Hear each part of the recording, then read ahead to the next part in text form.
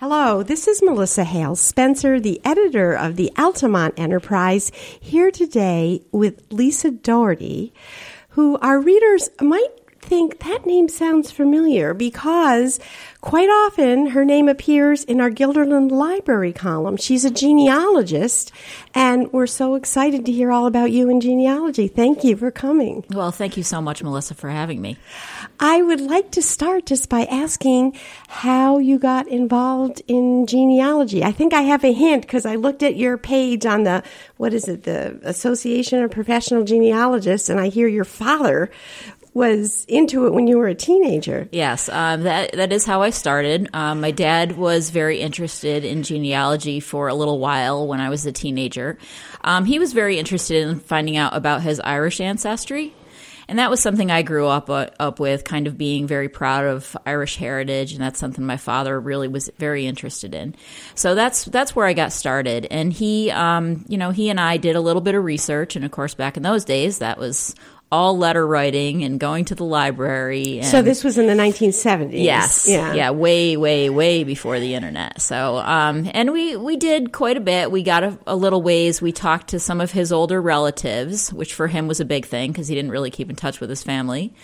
So that was good. And then, he kind of let it drift away, and I went to college, and, we didn't really look at it again for quite a while.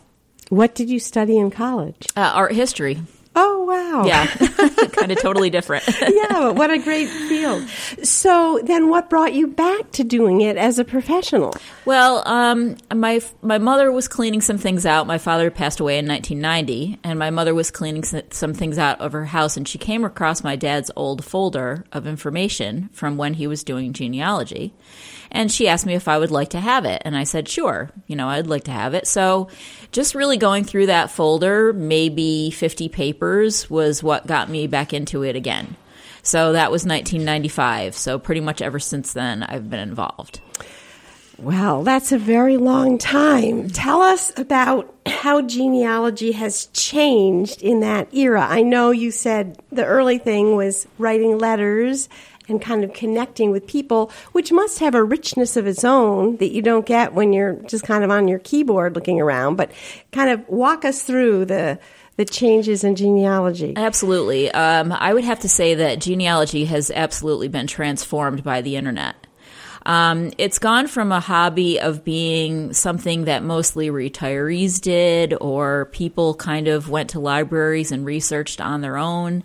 And if there was any connectivity to it, it was people reaching out via letter writing, maybe placing ads in newspapers.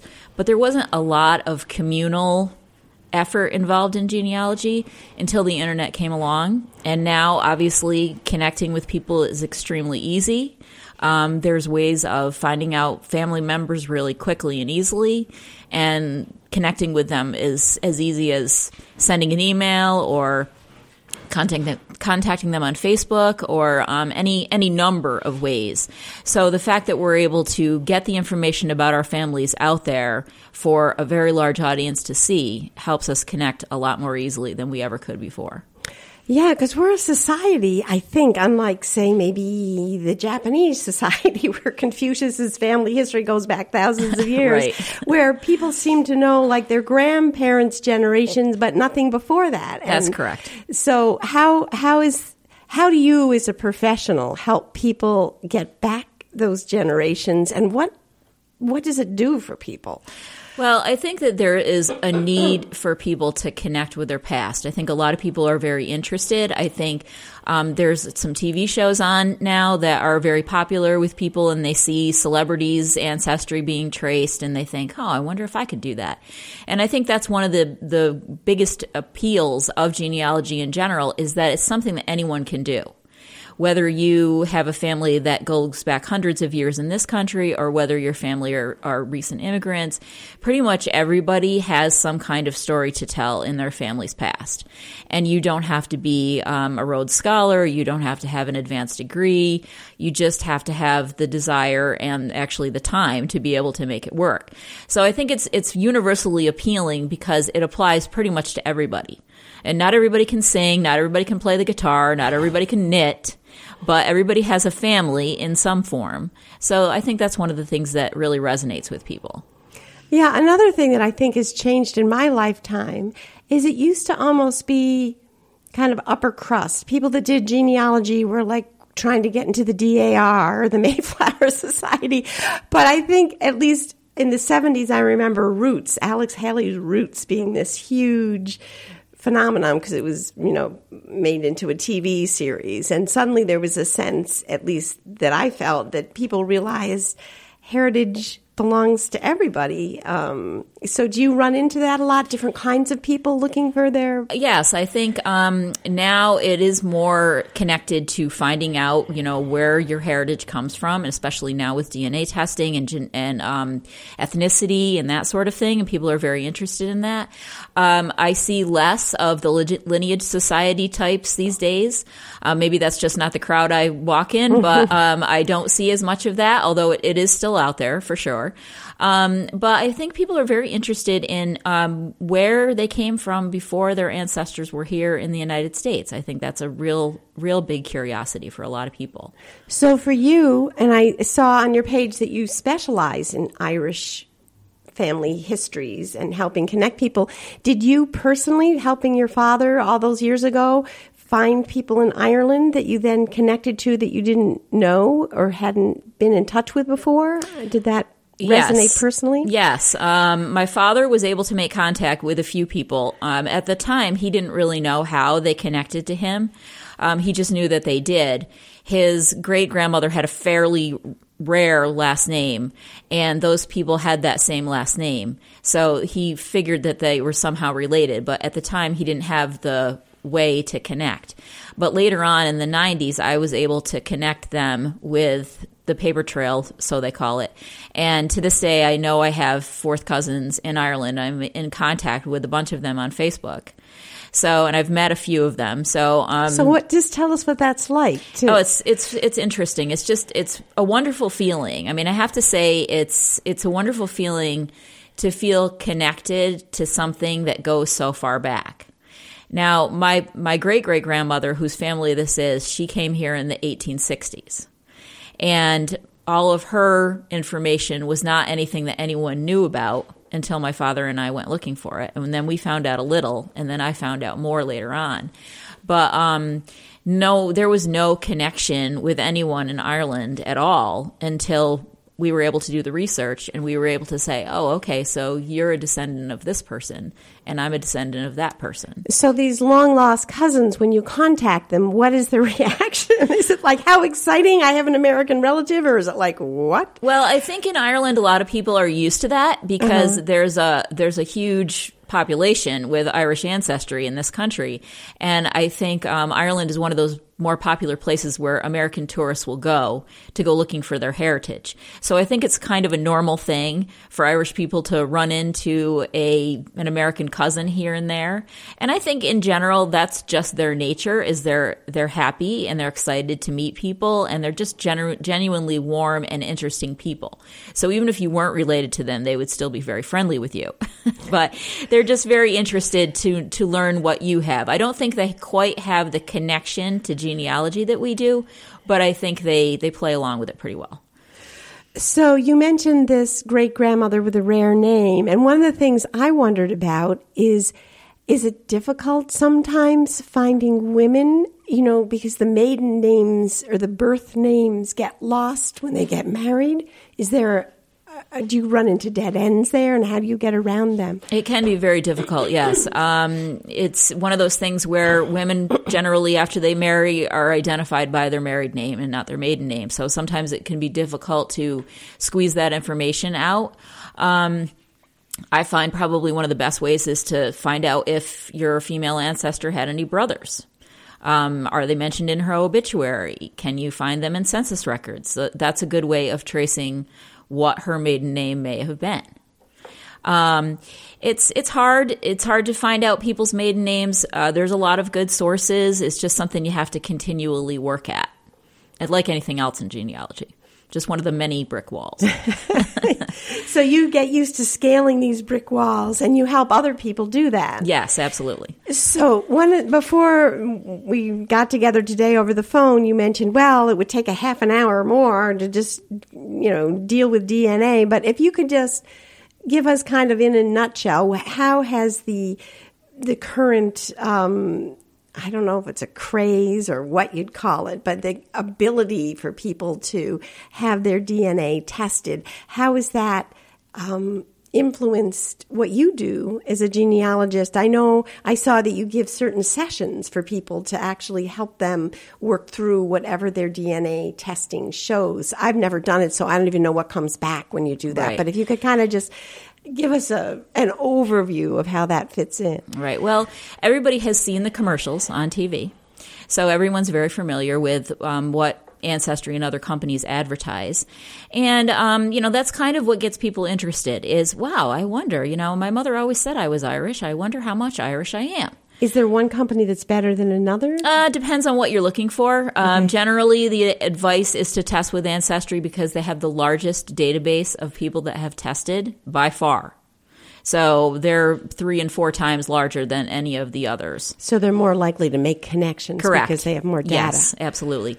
So I think that what gets people in the door of DNA testing is their interest in their ethnicity. So they want to know how many percent Irish they are, or how many percent English they are, or how many percent Italian they are. That's what they want to know. So that gets them in the door. And then once they find that out, then they realize that there's a lot more to the test than just ethnicity. What ends up happening is you are matched with other people who have also taken the test. So with 10 million people currently in the database, it's pretty much impossible for someone to test and not have anyone that matches them. So it's very interesting because when you go into your matches, they're arranged from the person at the top who you share the most DNA with in the database, down to the person at the bottom whom you share the least DNA with. And how long typically is this list? I have 64,000 matches. Oh, yeah. It's huge. It's huge, yes. So with 10 million testers, yes, you can imagine it's very huge. So this person at the top of the 64,000 is someone who is likely in your same family, or how close is that? Everybody who is matched to you is related to you. Everybody. But the person at the top is the most likely one to be the one that you may know who they are. This is just mind-boggling. It really is. If you're looking at it, it's even more mind-boggling. Yeah. Yes. So when you have these sessions with people that have gotten back their results, what are the typical pathways they take with 64,000 matches? Well, a lot of times one of the things that is a disclaimer when you take a DNA test is that the companies will let you know right up front that you need to be prepared for surprises. So one of the things that DNA testing is doing is it's letting a lot of skeletons out of the closet. So people are finding out that they have siblings, first cousins, people that they don't know anything about. And that's coming out through DNA testing. So if you're not prepared to find that out, you probably shouldn't take a test. So does this happen a lot with the people you work with? It happens quite a bit. I mean, I think people seek me out because they know that I know more than the average human being about it. So they seek me out to try to get some answers. Now, I'm no expert. I only have recently done the test myself. I'm about not quite 2 years in. So I'm not the expert. I do a lot of reading. I do a lot of studying. I work with DNA practically every day. So I know more than the average human, but I'm no expert for sure. So you've had this information on yourself for about 2 years, and how has that changed the sort of research you were doing before? I was going to say with paper, but actually probably online. Right. It is kind of how we refer to it on paper. Okay, yeah. All right. So how does that dovetail, or how does that? What do you do with this information that's different than the other information you'd already gathered about your family? Well, DNA evidence is considered by the experts, and that would be genetic genealogists, which I wouldn't call myself one of those, but genetic genealogists will tell you that DNA evidence is pretty much the same as paper evidence. So it needs to be given some consideration, but it's not a one-size-fits-all kind of thing. It's not going to tell you 100% what your relationship to a human being is. So it will give you a clue, but it will not tell you 100%. You need to use supporting documentation to help you with determining what those relationships are. So DNA, in effect, is just another piece of the puzzle. So it's another part of the genealogical puzzle. So like a birth record would be, or a census record would be, DNA evidence just goes into that puzzle with those other things. And so on your own personal puzzle, as it were, did it substantiate the things you'd already found, or did it lead you in new directions for other things that you hadn't found, or? Actually, both. Okay. One of the things about it that I found very gratifying was that it absolutely cemented some of the things that I had already figured out on my own. So it allowed me to know that I was going down the right path, which after 20 years, if I was not going down the right path, I wouldn't have been too happy. But that has happened to people for sure. But it validated a lot of the research that I had done. But it also has given me a few surprises. Right before I did the test, I confirmed with my mother that my father had been adopted. I didn't know that 100% before I did the test, but I figured if I was doing the test, I'd better find out. So I asked my mother, and my mother knew, and she said yes, he was adopted. So his paternal side was completely unknown to him. We did know who his maternal side, but his paternal side was completely unknown. And so when I got my test back, my highest match was in the second cousin to half first cousin range, and it was not someone I had any idea who it was. And did you then find that person? I did some research on this person. I did some research on his ancestry because he had a family tree attached to his DNA test, so I was able to do that. And from what was in his tree, I was able to determine that my father's father was one of two people. And I still don't know exactly which one, but I know it's one of those two people. And I know which family it is. Oh, my. Does it make you wish your father were still alive to make this discovery with you? Or is it better that he's not here and you can not kind of ruffle the past? No, I think he would have been completely and totally into this. I mean, that's just the kind of person that he was. I think he would have been really interested in this, and especially the whole puzzle aspect of it. You know, it's kind of bittersweet in a way, but it's sort of very gratifying just to know the little bit that I do know. So it's more information than I had before. So when you find these pieces of a puzzle, as you call it, and I like that analogy, is it just like names and dates and places, or do you find actually ever senses of like who that person was? I mean, beyond, just the bare bones. Well, of course, as genealogists, we deal with dates, places, names very often. But, one of the things I like to use is newspapers, because newspapers really give us an insight into who people are. I mean, besides just recording the facts of people's lives, it can also tell us, who their neighbors are. It can tell us what they did for jobs. It can tell us what types of community organizations they belong to. It can tell us a lot of things about people and about their everyday lives. So I do like to use newspapers a lot in my research because it gives you a big insight into what that person's life was like, not so much just the hard facts. And these are newspapers you find online these days? Is that how you do it? Yes, mostly. There's a couple of sites that I use quite often. One of them, Fulton History, which is a website that a gentleman in Fulton, New York has put together, and it has millions of pages of newspapers on it, and it's very useful. And you kind of specialize in upstate New York as well as Ireland, is that right? Yes.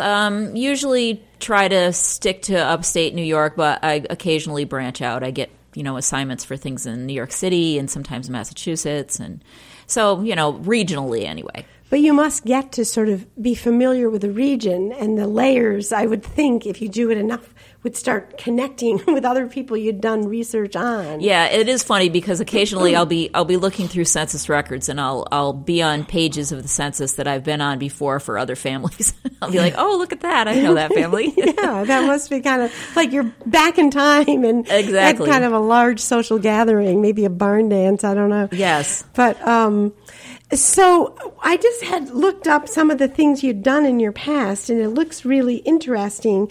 One of the things it said, I think this was on your Association of Professional Genealogists page, that you had worked for the American Canadian Genealogist Society interpreting handwritten records in several languages. So I just wondered what the languages were and what the records were and kind of a little bit about that society.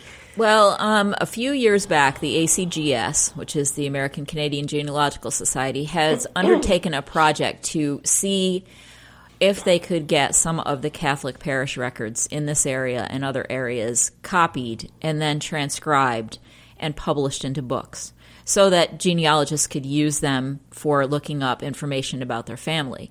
And when that project started, I was part of the transcription team.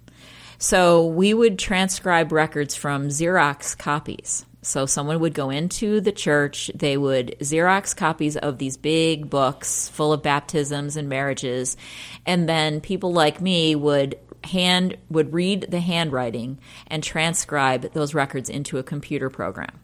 And then those transcribed records were proofread, and then finally they were published into pretty large books by church.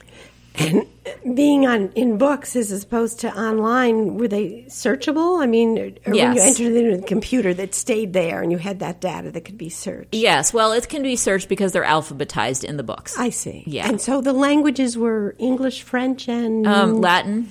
Latin. Yes. Oh. A lot of the early church records were written in Latin or some type of Latin. And I understand, too, that another church made me think of it, another huge... resting place is the Church of the Latter-day Saints, the Mormons. Do you use that in your research, too? Yes, definitely. Most people who are genealogists do at one time or another use the records of the LDS. And they have a very popular website online called Family Search. That website contains pretty much almost as much as Ancestry.com, and it's completely free.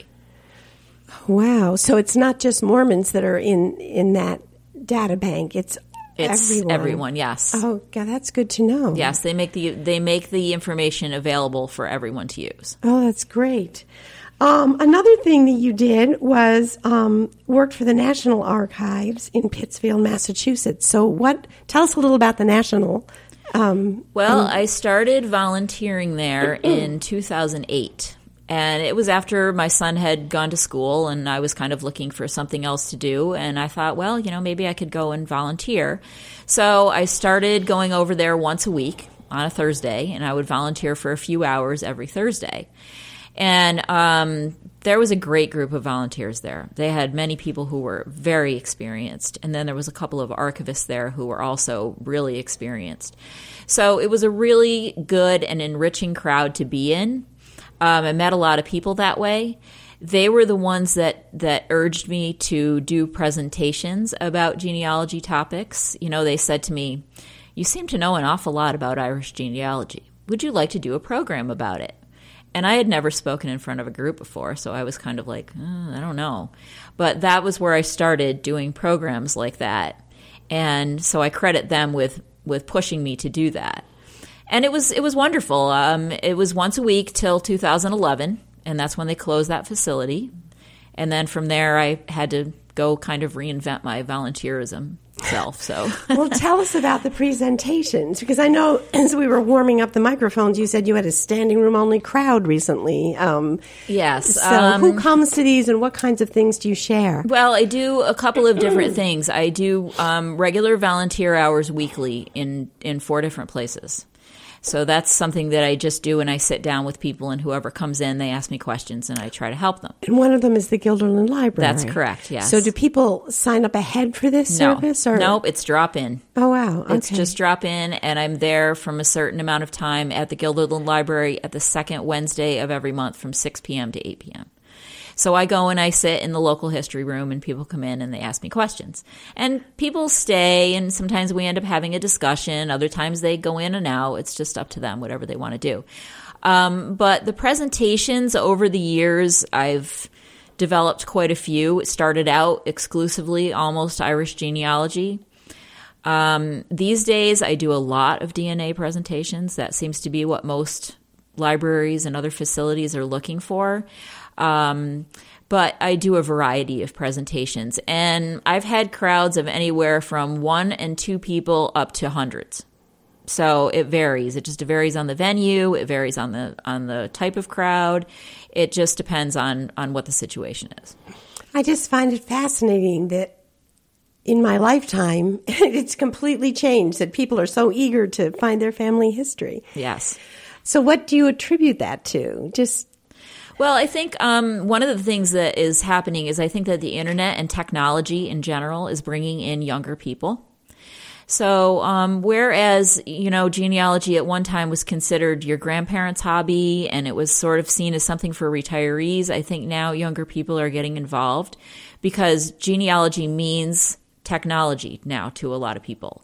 It means the internet. It means online family trees.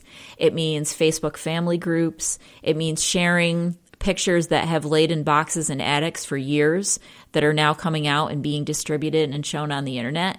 It means DNA testing. It means lots of different things that appeal to younger people. So I think that's one of the things that's injecting newer life into this hobby is bringing a younger generation to it. And you mentioned you had a son, and I'm just wondering what his perspective is on this. Does he embrace this family research as something exciting and wonderful, or does he think, oh, well, that's what mom does kind of thing? How does that work? I think it's a little bit of both. I think he, he's grown up with it, so it's been with him his whole life. I mean, I was carrying his car seat to cemeteries when he was a baby, and I think he knows that's what I do. He goes with me. Sometimes when I do presentations, I ask him to take pictures for me. So I have pictures of me doing presentations. He did a DNA test. I was hoping to use his brain power to be able to get through some of the matches just because he has a different way of looking at things than I do. But so far he hasn't really gotten the bug. So just waiting for him to get it. Yeah, but that's exciting that he has his, you search so hard for your family history and he has it just laid out before him. Yes. Yeah, I think that's one of the reasons I would think would be a motivating force, especially you mentioned retirees used to do it. As you get older, you realize you're going to be gone and what is going to be left behind, and it makes you think about those people before you. Absolutely. But our time has gone so fast. Do you have any closing thoughts for people or anything that we haven't touched on that you think is really important? Well, there's definitely help out there for any kind of information you might be looking for. If anyone is working on their family history or if anyone has had a DNA test and they don't understand what they're looking at. Like I said, I volunteer 4 different days per month, each week in a different place. You can find all of the hours on my website, which is www.upstatenygenealogy.com.